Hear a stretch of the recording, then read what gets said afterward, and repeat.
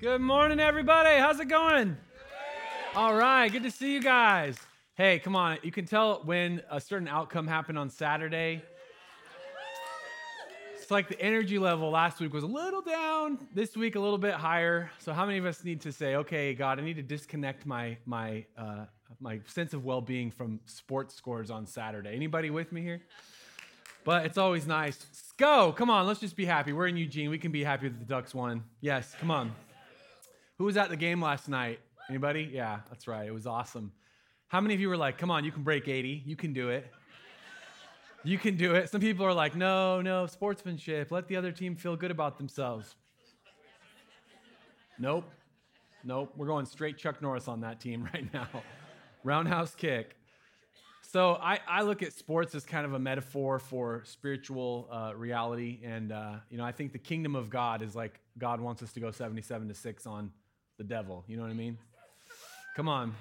Yep, let's do it. So anyways, that was a lot of fun, but I'm excited about today. We already had a really good first service. Just want to say welcome to everyone that's here today. If this is your first time or you're new, checking out Joy Church, so glad to have you here. Thank you for coming today. My name is Jake, and my wife Bethany and I are the lead pastors here at Joy Church. We want to just welcome you along with the whole team. And I know every one of us, whether this is your first week being at church or maybe you've been here for a long time, today God has something special for each and every one of us, and we're all going to leave here encouraged.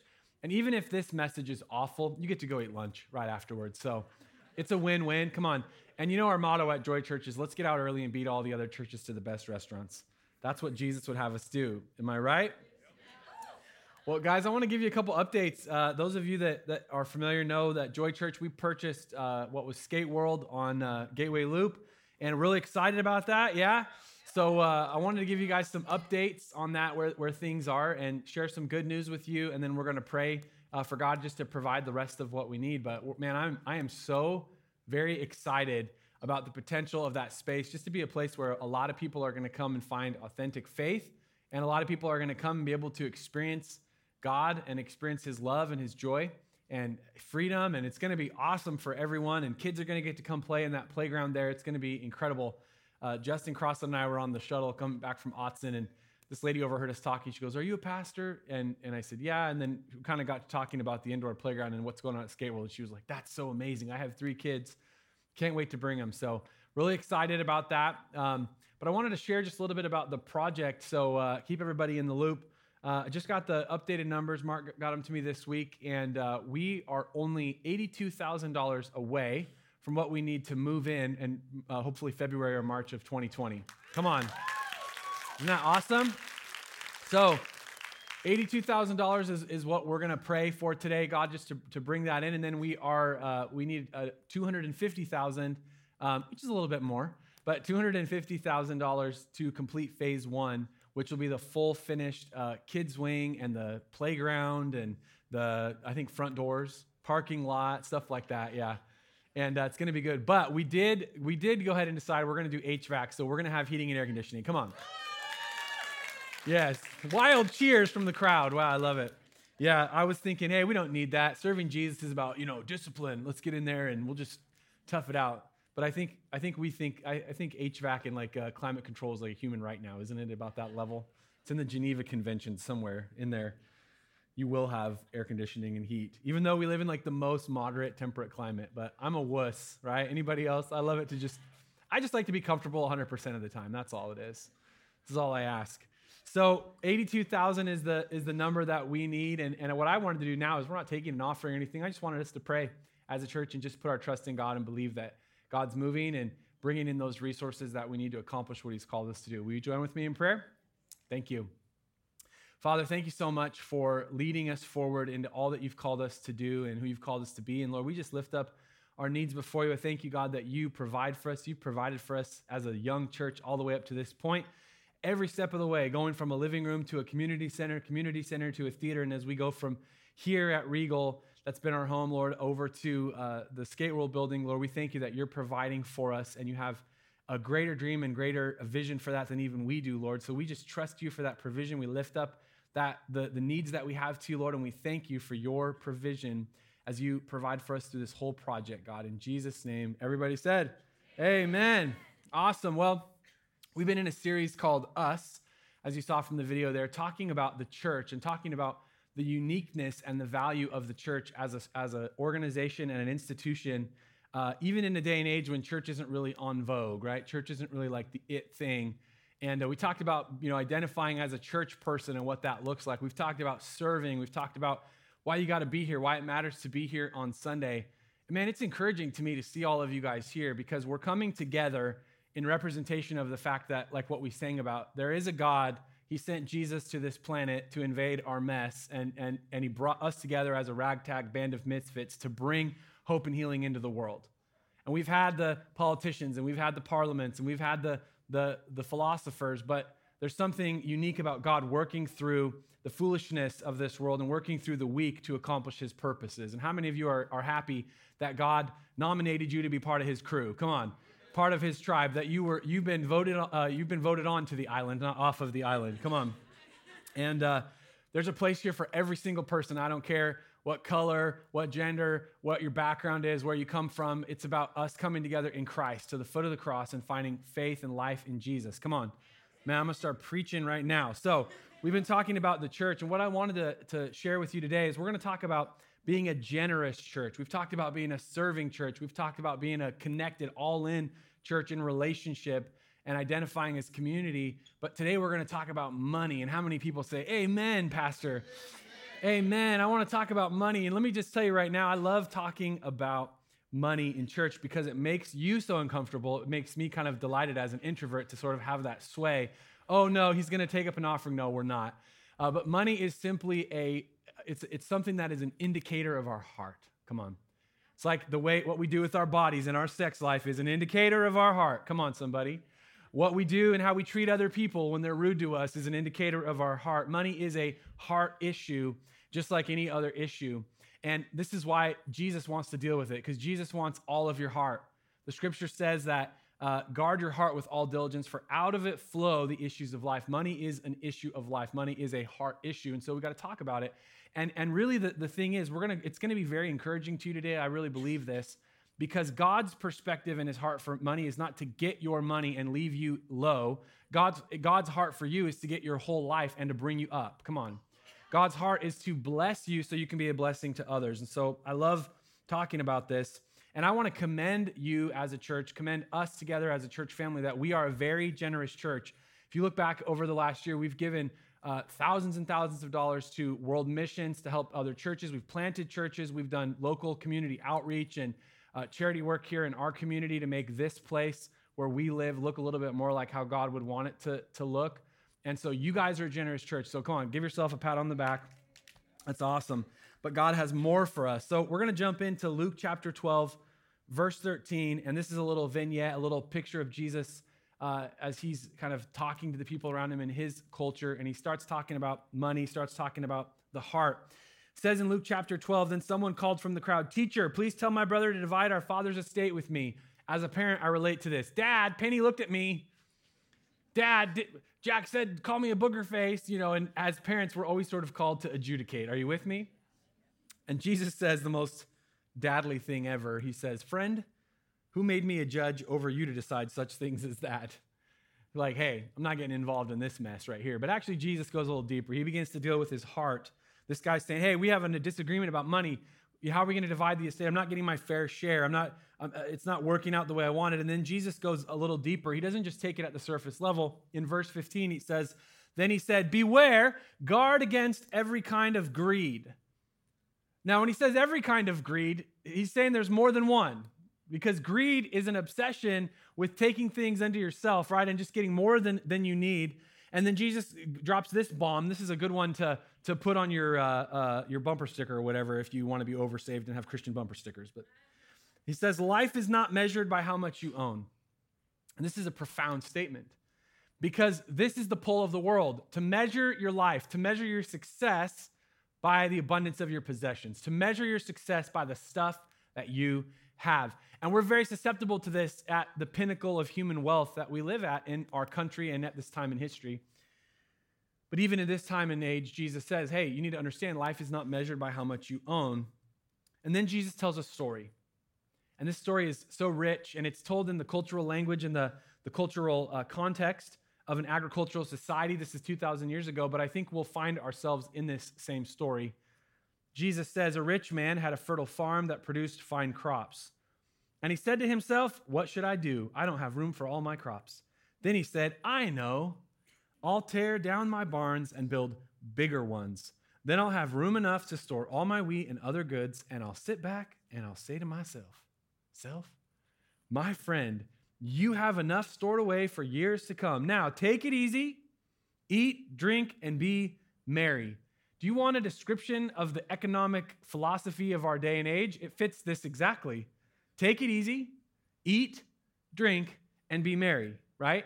And when I hear the word merry, I think about like Robin Hood wearing tights and, being merry. I don't know what that means, but I like to be merry, I suppose. But God said to him, Jesus goes on, but God said to him, you fool, you will die this very night. Then who will get everything you worked for? Lord, you're not supposed to call people bad names. And God did. If God calls you a fool, you better watch out. You know what I mean? It's like Mr. T, say fool. But God said to him, you fool, you will die this very night. Then who will get everything you worked for? And then Jesus kind of sums it up. He says, yes, a person is a fool to store up earthly wealth, but not have a rich relationship with God. Jesus is telling us this is a mistaken priority. The real target of life, the real pathway to fulfillment, the real way to be satisfied is to have a rich relationship with God, not just riches. Now, let me make some statements here as we talk about money and we talk about the heart and our posture of generosity and our posture towards God in this area of our life as followers of Jesus, is that money in and of itself is not good or bad. Money is neutral. Money is amoral. And the presence of a lot of money or the absence of money is not something that is good or bad. You'll hear people say, money is the root of all evil. That's not actually what Jesus said. He said the love of money is the root of all evil. And he's actually talking about a heart posture, heart condition. So people will say, man, rich people are evil. No, they're not. There's really good rich people. Or you're more moral when you're poor. No, there's really greedy, selfish, poor people. The presence or the absence of money is not the issue. The issue is what hold does that have on your heart and your posture towards God? What is your posture towards God? What is your posture towards resource? But here's the thing. There's a tension here because we're pulled towards storing up earthly treasures, right? And being rich unto ourselves, being self-sufficient, and not being rich in our relationship with God. And the real path of fulfillment and satisfaction is a rich relationship with God, which includes following God and doing what God wants you to do in every aspect of your life. See, when we talk about money, people get uncomfortable because money is kind of like, especially in church, it's like, well, church just wants my money. The pastors and all that. And there's been abuses in this totally, but listen, I have absolutely no problem talking about it because it's just a discipleship issue for me, for you, as followers of Jesus, for all of us. It's another issue of our heart because where our money goes is what we ascribe value and worth to. We actually worship with our money. You with me? We ascribe value and worth with where our money goes. And so Jesus is calling us to use our money as another way to worship God, to turn the totality of our life over to the kingdom of God and turn it over to worshiping God and living for God. So it's just another area of life. But one of the things I want to talk about today is just a few different views, 3 specifically wrong views about money. These are kind of postures that we can take and that you might find yourself in one of these postures about money, a posture of life and a posture towards God. 3 wrong views about money. Are you with me? So number 1 is this, self-sufficiency. And this is where money takes the place of God. This is what the guy in the story is getting to, where he's saying, I have enough. I can store it up. I'll tear it down. I'll build bigger barns, and I'll be safe and self-sufficient, and I won't have to think about it or worry about it anymore. And when money replaces God as our provision, as our provider, as the source of our life, when money takes that position, we have a wrong posture about money. Our heart is in the wrong spot. Are you with me? Now, transparently, this is something I really struggle with because I'm like one of those people that if I could like store it all up, I'm like the squirrel getting all the acorns, you know what I mean, for the winter. That's how I am. How many of you are with me like this, Like to me, if I could just, I've got my retirement's good. I got my house paid off. It's all stocked away and I'm good. And I can say to myself, you have stored all your goods up and you are okay. You are safe. Like nothing can get you. There could be a hurricane, a forest fire, and that giant Cascadia earthquake, and it's all good. I am self-sufficient. How many of you, this is appealing, right? And I remember I was talking to my wife one time, and just one time. But anyways, no, I was talking to her in a particular moment, and I said to her, it'd be so great, like, if we stored up enough, and I really just didn't have to worry about money anymore. And she was like, I think there's a verse about that. She's so gracious. She's way too good for me. And I'm like, you're right. There is a verse about that. Oh, God, help me. But self-sufficiency, where money becomes our God, where we've taken ourselves out of the trust zone. Now, here's the thing. I'm not talking about that you need to be voluntarily poor just so that you depend on God. It has to do with your heart position and posture, where money is not your provider. One of the prayers that I pray quite often is, say, God, Joy Church, my employer, I work for the church, I get my salary from the church. I'll say, Joy Church is not my provider. God, you are my provider. Bethany and I also own our own business. We have an online business. Jacob Schmelzer Resources, my online business, is not my provider. God, you are my provider. Why? Because my heart is tempted to begin to trust in anything else other than God as my provider. There's this thing about God is like he's invisible. I don't know if you've noticed this. So he doesn't write checks. I don't get checks every month from God. Dear Jake, good job this week. You preached a good message and you ended on time. Good work. God. You know what I mean? That's not how it works. Anybody ever gotten a check signed directly? It doesn't work that way. He's invisible, so he provides for us through human means, natural means, but we don't necessarily always connect the dots, do we? And so what happens is we end up getting confused and we begin to trust other things as our source. That's the first wrong view about money that we ought to be delivered of as we move towards generosity and a right posture towards God. Second one is this: laziness, or you could put a little slash in it, lack. Laziness or lack, which is this, where, okay, I'm not gonna worry about money at all. I'm not gonna better myself. I'm not gonna try to get a better job. I'm not gonna try to invent something or create something or start a business. I'm just going to basically exist off of what other people generate, and I'm going to be lazy. I'm not going to actually work. There is a theology in the Bible, a deep theology of vocation and work. Adam and Eve were planted in the Garden of Eden, and the first thing that they're meant to do is God gives them a job, right? There's a whole book in the Bible about this, the book of Job, right? Have you seen that? This is a super Christian joke. If the person to your left or right is not laughing, you know they're new, so give them a donut, because that's like an uber Christian joke right there. Yeah. How many of you grew up in church and you heard the preachers always say, the book of Job, get one, And we wonder why people don't like us. Okay, but laziness or lack, and this is where we let the absence or the lack of money stop us from achieving and accomplishing what God has called us to do. I'm going to tell you right now, if you're a young guy and you spend 10, 20, 30 hours a week getting better at Fortnite, you are probably missing out on probably developing the vocational calling that God has on your life, that he maybe wants to call you to be a Fortune 500 or a Fortune 100 developer of a company, an entrepreneur. He wants to bless you. He wants to give you work so that you can actually create income and create resources to be a blessing for the world. Come on. So laziness will also steal away from us, the absence of the presence of money. And again, it's allowing a wrong posture to take you out of the game. And then number 3, and this is one we're really all susceptible to, is where we have this posture of just living for pleasure, hedonism, serving ourselves, where our resources, our money is about the continuation and the propagation of our comfort. And I was joking about all I want to do is be comfortable 100% of the time, but I actually struggle with that. How about you? When my internet goes off, I'm like, what is wrong with this place, We had like a 2-hour power outage during the last ice storm, and I was just getting ready to go, down and demand Comcast come personally to my house because, I need to be entertained 24/7, and I want comfort, and I want heat, and I want air conditioning, and I want flushing toilets. And I think we kind of lose sight of this, but let's just put it in context. You realize that you and I, even if you're a lower or middle income type person in the United States of America in the year 2019, are living better than kings and emperors of the past. I've had the opportunity to go and travel around the world a little bit, and Mark and I got to go to Israel earlier this year, and we were in King David's palace. Let me just tell you right now, it looked worse than the rest area bathrooms. It was like dirty dirt and rocks and dirty dirt. Yep. All dirt is dirty to me, right? And I was thinking, this would really stink. Sure, you had servants feeding you grapes, but eventually you want to watch football on ESPN. You know what I mean? We live at the peak and the culmination of human wealth and enjoyment of life. And so we get really locked into this relative thing where we look at other people, well, I don't have as much as them, and their house is a $500,000 house. Mine's only a $250,000 house. If you have a car that you drove here today, that's incredible. Do you know what I'm saying? Like we lose sight of the fact that really we're all obscenely wealthy.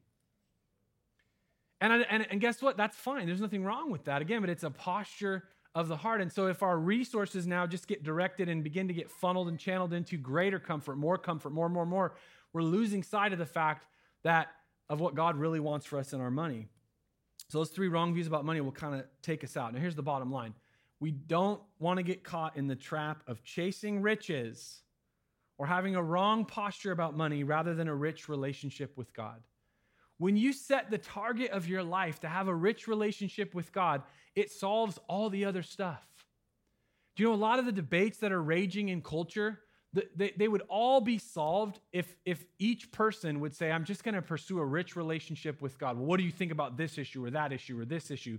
I don't think about issues. I'm thinking about the source. I'm thinking about the target. And as I'm pursuing Jesus, he's going to sort the other stuff out in my life. Come on. Don't get caught. And so money becomes one of these things that can pull us to the left or the right. Don't get caught in the trap of chasing riches rather than having a rich relationship with God. And what Jesus is talking about here is a heart posture that leads to changed behavior. You change the source, you get different symptoms and outcomes. If you change the root, you get different fruit. You with me? And so God wants to change our heart in this area. So here's the shift. So a couple of shifts, 4 things that we need to shift from. Let's go ahead and put them on the screen. Number 1 is this: generosity versus greed. We want to live in generosity, not greed. How about trust versus worry? How many of you deal with worry when it comes to money? We're afraid, we're worried. If you have 19 years worth of emergency food and 14 guns and, 7 bars of gold and Alex Jones cassette tapes, to get you through, that was a good joke. Okay, I'm just saying right now. You're probably dealing with this. How about faith versus fear? What is faith? Trusting and believing in God versus living afraid. Afraid. I know a while back, Bethany and Kelly and Nikki and were passing on these articles about the Cascadia subduction earthquake, and everyone was scared about this earthquake and it's going to knock us into the ocean and all this kind of stuff. And how many of you are like, yeah, I'm scared? Yes. But you know what? The reality is, hey man, if Netflix is gone, what's worth living for anyways, right? So no, it's about moving from fear into faith. Fear is not our portion. If you're living in fear in the area of finances, God wants to bring you into faith, which is the dependence and a trust in him as your provider. And then this last shift, got to be careful with that one. It's a hard word. God's kingdom versus our life. You see, all of us are always consecutively living in the midst of 2 kingdoms. We're living in the kingdom of this earth, the kingdom of this world, the natural life, the tangible reality around us with all of its problems and its temptations and so on and so forth. And then if you're following Jesus, you're also part of the kingdom of heaven. And those 2 kingdoms do not coexist. God's purpose and plan is to bring heaven to earth, to cause this world to conform to what he originally intended it to be. That's why Jesus says, when you pray, Father who art in heaven, your kingdom come, your will be done. We're wanting to see God's kingdom become here. So then internally, what we have is always this wrestling match, and all of us have it between God's kingdom and our own life and this world and this world's kingdoms. And those interests, they collide. They don't work together. It's not like Italy and Vatican City where we can have a little annex zone where it's like, God, I have my little kingdom and I just keep my portion here in my life. But yeah, I want your kingdom to come. No, he has to come and get it all. Come on. He has to come and get it all.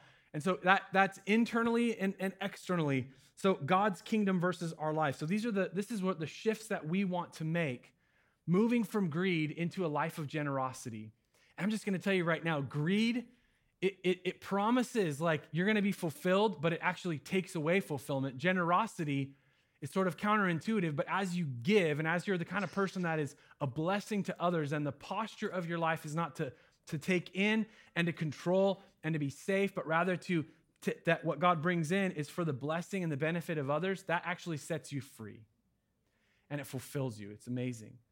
Worry, it says I can control my circumstances, control my life, and protect myself, but trust actually gives you peace, which is what you wanted in the first place. Fear says I can control, I can stockpile, I can build up. Faith says, you know what? My real provider and protection is God. It's not my ability to have an arsenal. And if you have an arsenal, I'm not making a political statement. I'm just saying, if somebody's using drones and nuclear weapons, that's not going to save you. Come on. Right? You with me? So I don't put my faith in my ability to guard myself. You could get I get nervous sometimes. I go on Amazon and I start looking at all the security systems, and then I think, if somebody wants me that bad, I've done something, I can't protect myself. I'm going to trust God, that my times and my seasons are in his hand. And then God's kingdom versus our life. Okay, we'll move on because we got to get to the restaurants. I can feel your hunger. So I want to give us some handlebars on this message today, some steps to living a generous life, some practical things we can begin to implement in the area of money and how we treat it, how we handle it, how we live, that will help us align ourselves with God in this area. Number 1, defeat debt and control your spending. I'm probably sounding like somebody's uncle or dad or mom right here. I was at a meeting recently and I said, they were giving me a hard time because of the way I talk. And I said, I'm everyone's older brother. So I'm just embracing my destiny as your older brother to speak words of wisdom and slightly condescending tone to you. So just teasing. Defeat debt and control your spending. God's heart for you is to be free in your finances and blessed in your finances. And you can't do that if you're under the control and slavery of debt, or if you're under the slavery of not being able to control your money. Right? If money's a heart issue, what happens is a heart that's pursuing satisfaction outside of God will try to express itself in all different types of behavior. And one of those is just wanton spending, just going out. And this is something that I really believe God wants us to experience freedom in this area, where we develop new habits and have wisdom in this area and get the results. Now, I'm going to share transparently, this is something that for Bethany and I, we had to learn even as adults. I didn't have the right training and programming about finances and debt. I was told when you turn 18, get a credit card, max it out and build your credit score. And so I did that. I jumped in. And by the time Bethany and I actually got married, we were 22 years old. We had about 20 grand or more in debt, 3 cars that were not paid off, that we were paying on. We went on an amazing honeymoon to the UK. We put $6,000 on credit cards. Then we got home from our honeymoon and we put several $1,000s on credit cards for furniture. So here we are, 2 weeks married, or two months married, 22 years old, and $30,000 in debt. Yay. And you know what? I remember when it really hit me, because you don't always recognize that you're in a trap or that you're under the control of something until you do, So I remember one day we were at Red Lobster, and I felt sick to my stomach. Now I probably realize it was the food there, but actually, we went out to lunch with my family after church one Sunday. It was just a normal Sunday, and they said, let's go to Red Lobster. I'm like, sweet, I like those cheddar biscuits. So we go to Red Lobster, and we sit down, and I'm looking at the menu, and here's the shrimp linguine, and here's the Admiral's platter, and I'm like, an Admiral? I'm like an ensign. I can't get that, And I remember feeling sick to my stomach because I knew we're going to put $40 on a credit card today to eat this meal with our family, and we literally can't afford it. We're just going deeper into debt every week, and it felt like a black hole. Does anybody know what I'm talking about here? And it was in that moment that I just thought, I'm not going to live this way any longer. I don't like this. I can't even eat food at a restaurant because I'm under the control of debt. And this is the thing that Bethany and I began to pray. But beyond praying, pray, but when there's actually answers that are already provided, also walk. Do something with it. You know what I mean? I hear Christians all the time, God, we pray for revival. Send the Spirit down from the north and blow on our city. He's already blowing. Put your sails up and walk across the street and be nice to somebody. You know what I'm saying? I'm going to do a whole series called Answered Prayers, right? How many of you play, God blessed me, he blessed you, now get your money in order. Come on. We need to hear the prophetic voice of God delivered to us in a Steve Martin Saturday Night Live sketch where he says, if you don't have enough money, don't buy it. You know what I mean? Have you seen that? This is an answered prayer. So we prayed, but we also said, God, help us get the training we need. So we began to listen to Dave Ramsey and any Dave Ramsey fans, talking about, he's saying, hey, this is what God's word says. This is what scripture says. The borrower slave to the lender. And I'm like, I feel that slavery. I can't even eat at Red Lobster because I can't afford it. I'm so broke and I'm so in debt. And so we began to change our habits. We began to get a hold of our spending. We looked at our money and we said, okay, this is how much we make. We're going to actually form this mystical, magical thing that is super powerful. It's like alchemy. It's called a budget. It's B-U-D-G-E-T, a budget, where you actually say to your money ahead of time where you want it to go instead of just what happened? It's mystery, everyone, And it's funny, but we all do this, don't we? We're all laughing, but some of you are going to go puke when you go to the restaurant today because like me, right? How I felt. So part of God's heart for us to begin to get to a generous life is to get our finances in order. And this is the beautiful thing about God's kingdom is that the treasure is available for all of us to partake of, the wisdom and the knowledge.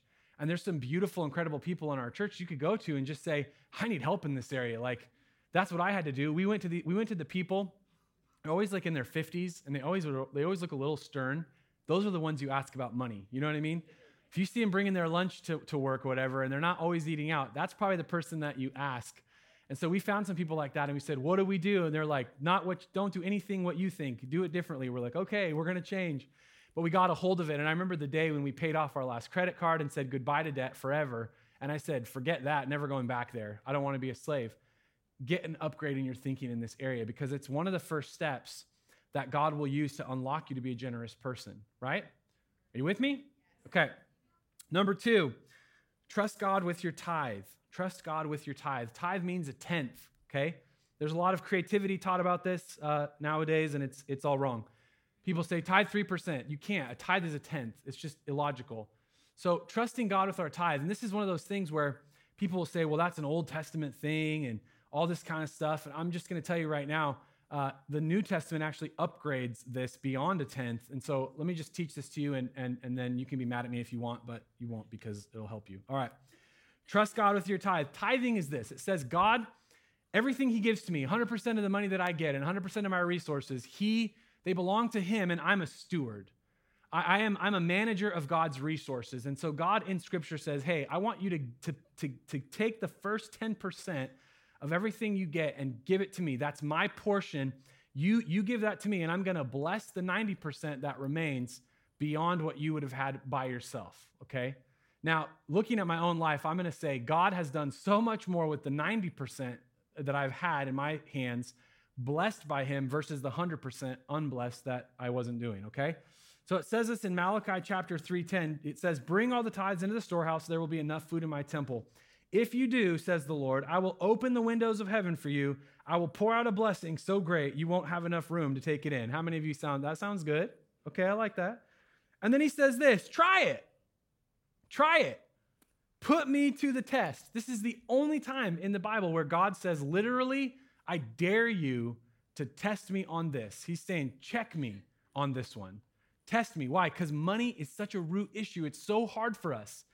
Some of you, if I said God is calling you to go to Iran and you're going to die as a missionary on the foreign soil, you'd be like, yes, Lord, and you're crying and you're willing to do it. If I say you should tithe 10%, you're like, this church is legalistic.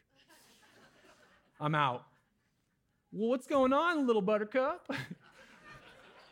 My dad used to say, when you throw a stone into a pack of dogs, the one that yelps is the one that got hit, right? Why are we so uptight about this? Because it's a root issue. Money wraps itself around our heart. It's how we express worship and value. And so when God comes and says, hey, by the way, it's all mine, and I actually want you to trust me with 10% and watch what I'll do because I will actually bless you, it's a very hard test, okay? But guys, this is the springboard for generosity. This is the thing that literally, as an act of discipleship in your walk with God, will transform not just finances in your life, but transform so many different areas in your life. And so tithing means simply giving the first 10% of what God gives you back to him. And as the scripture says, we bring that tithe into the storehouse. So for us, it's our church, the local church that you go to. Now, here's how much I believe in this. If you are like, Pastor Jake, you're saying that I should give to Joy Church, go to another church and do this, but do it. Are you with me? Because it's either true or it's not true. It's either a principle or it's not a principle. So yes, if Joy Church is your family, just like we talked about last week, my kids sit down and go, we want to do chores at the neighbor's house, which they did this week. So funny. I can't believe that. They were helping him with his yard. I'm like, what the heck? Can't get my kids to do yard work here. If this is your family, then you need to participate in the chores and in the serving. Come on, you with me? Yes. So you bring it into the storehouse, your church, for kingdom purposes, and that is something that you turn over to God. Now, this is the thing. The tithe is between you and God. I'm not checking you. This isn't something between you and I. This is something between you and God. And it's a test of obedience and discipline that demonstrates trust and priority. When we talk about making this shift, this is literally putting your money where your mouth is. And God says, I dare you to give me 10%, and we react against this in our modern American values. Well, no, that's legalism, and no, that's not how God would work. Why? Why wouldn't he work this way? No one can say that's not the way he would work. It's just that we don't like it. It's uncomfortable because it means we have to trust God, because it's a lot. It seems like a lot, doesn't it? When I tell my kids, hey, you got $10 for your birthday, did you know that first dollar belongs to God? And we as a family honor God and we trust God with that tenth. And my kids look at me like, what? And I'm like, wow, money's already an issue, isn't it? Because trusting God to actually provide for us and believing his word that he will bless us is a difficult test, but it's a test of obedience and discipline, and it demonstrates trust and priority. So here's my challenge to you. I'm not challenging you as your pastor. This is something Bethany and I practice. I've practiced it since I was a young kid. God has never let me down, ever, not one time. Even when I let me down in money, God never did. He always provided for us, never once, even in the midst of our debt and their problems with money, did we ever lack. Every time I've had needs that literally I had no way to provide for, I would tithe, I would honor God with the first, and he would always provide, including supernaturally. Like one time when we were invited not to work at a particular organization, we were invited not to work there anymore. The Lord provided all the income that we were missing out on supernaturally by people. I had a couple songs that I'd written, and I'd made like tens of dollars, like $30 in royalties for like the whole years. And then one month, all of a sudden I had almost $1,000 in royalties come in a check. It just happened to be the month that we'd lost our job. We had money show up in the mail, cash in unmarked envelopes. Sounds like a preacher story. And don't worry, I'm not taking up an offering. There's going to be no like, send your check to Shiny Watch Ministries and God will bless you with the double. No, we're not doing that. I'm just telling you, person to person, disciple to disciple, when I trust God in this area, he has never let me down. He says, I dare you. So this is the challenge. Now, let me upgrade this a little bit in case you're not freaked out enough. A lot of people think that the tithe, like giving 10% of your income or paying that 10% to God and trusting him with that, is like the finish line. So you work as hard as you possibly can, and eventually at some amazing spiritual breakthrough moment when you're like suddenly grow angel's wings, you finally now give 10%, and that's like, whoa, I'm like, now I'm a real Christian, like you're there. That is the starting point of generosity. Paying your tithe, 10% to God, trusting him with that first tenth is literally where it starts. And then everything above that is where we start becoming generous and moving into what God's called us to do.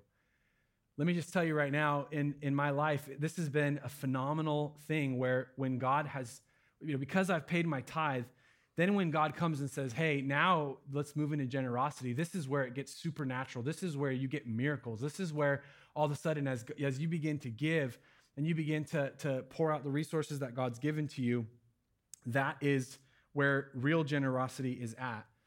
So what Bethany and I do, I'll tell you our personal practice so that you can get an idea of what New Testament generosity kind of looks like, just from an example. I know a lot of people in the church operate this way. Bethany and I, we don't determine sums of money. We don't say, we're going to give God such and such a sum of money. And I'll tell you why, because that limits the blessing that he can accomplish in my life. So what I tell God is, God, whatever you give to us, whether it's $100 or $100,000, this is the percentage that we're going to give. So last year, Bethany and I, we actually started an online business because I didn't have enough to do with the church here. You guys aren't making me work hard enough. But we started an online business, and we just said, God, whatever comes in, we're going to give 20%.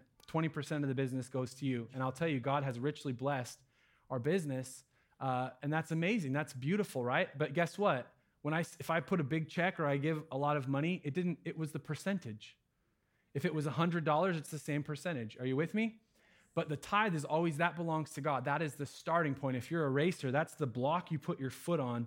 And then as God blesses you and increases you because you trust him in that area of finances, it's like releasing the tithe, just takes the chains off of your life.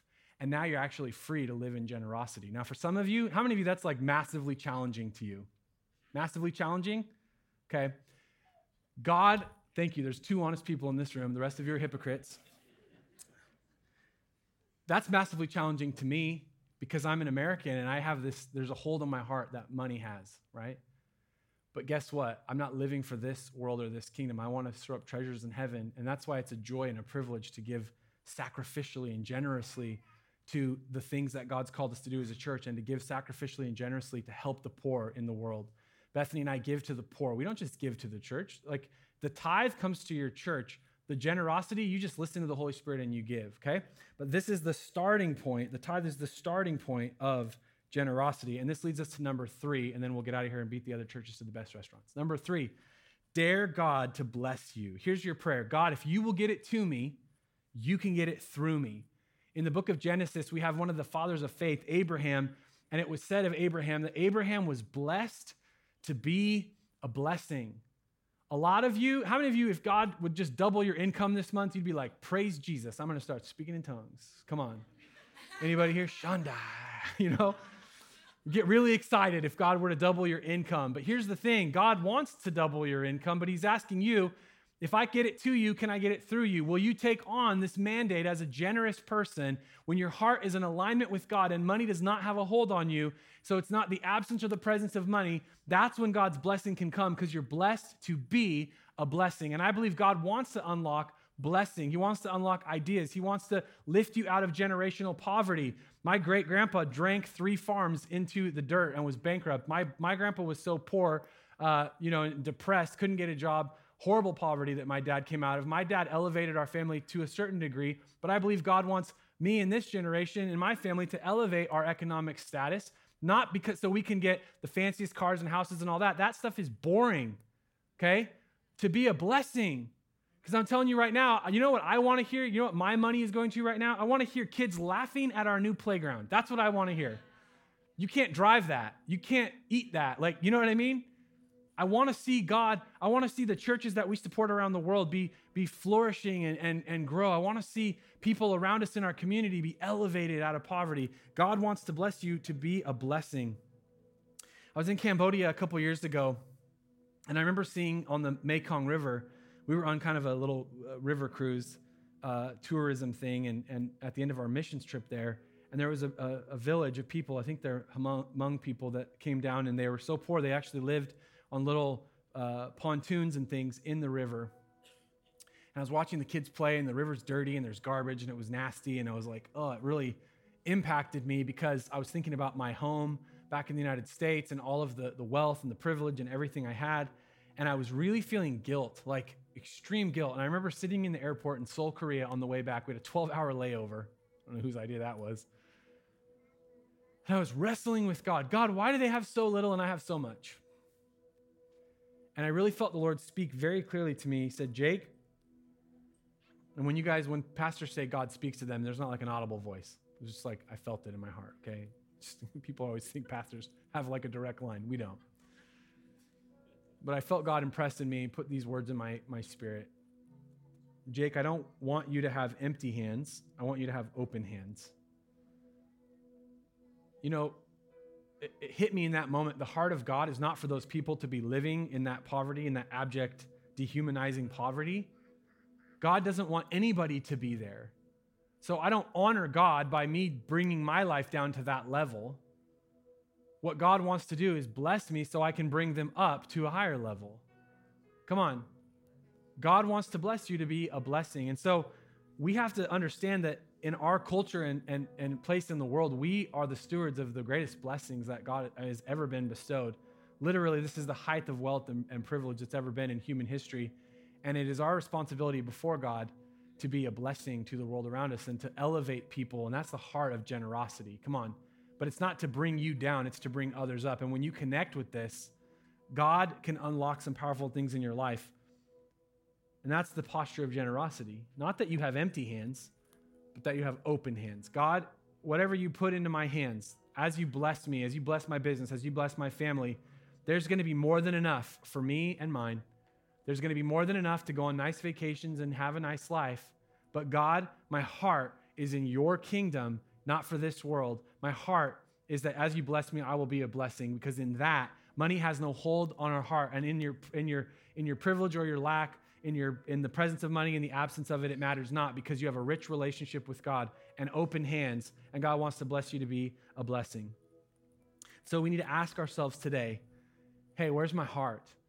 I'm not taking up an offering, there's no push, there's nothing, we're not doing anything like that. It's just a question for us to take home today and say, Lord, am I following you as a part of the church? Am I following you as part of your mission in the world? Do I have a generous posture, or is it a self-serving greedy, or a lack, or whatever kind of mindset. Because here's the beautiful thing, guys. We're going to end here today. Really, as a Christian, it's not about what you give God, and it's not about how generous you become or how much you give or whatever. As a Christian, the very first thing we do is receive. We receive God's gracious generosity as he sent Jesus. And whether you've been a Christian for 25 years or today you're going to decide to follow Jesus, whatever condition you find yourself in, whatever place you're in, the reality is this: we are always receiving from God first and foremost before we ever give anything. And that's the beauty of the gospel, that God in his grace and his generosity said, you'll never outgive me. I've always got more for you.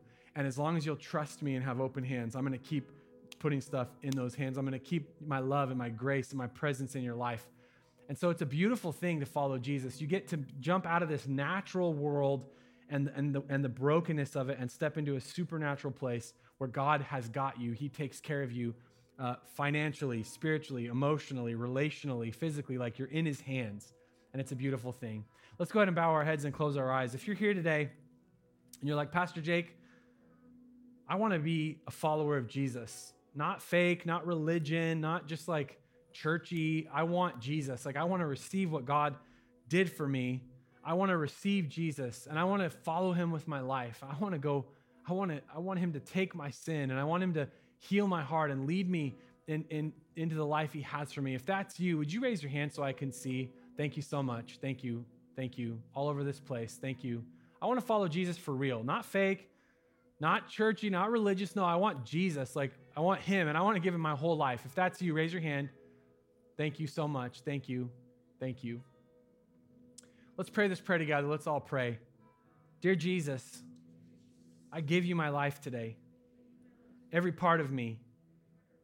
And I thank you that you gave your life for me, that you made a way for me to be reconciled with God. I know I've fallen short of your perfect standard, but I thank you that you have grace and mercy for me. You gave your life for me, and I receive it today, and I give you my life. In Jesus' name, amen.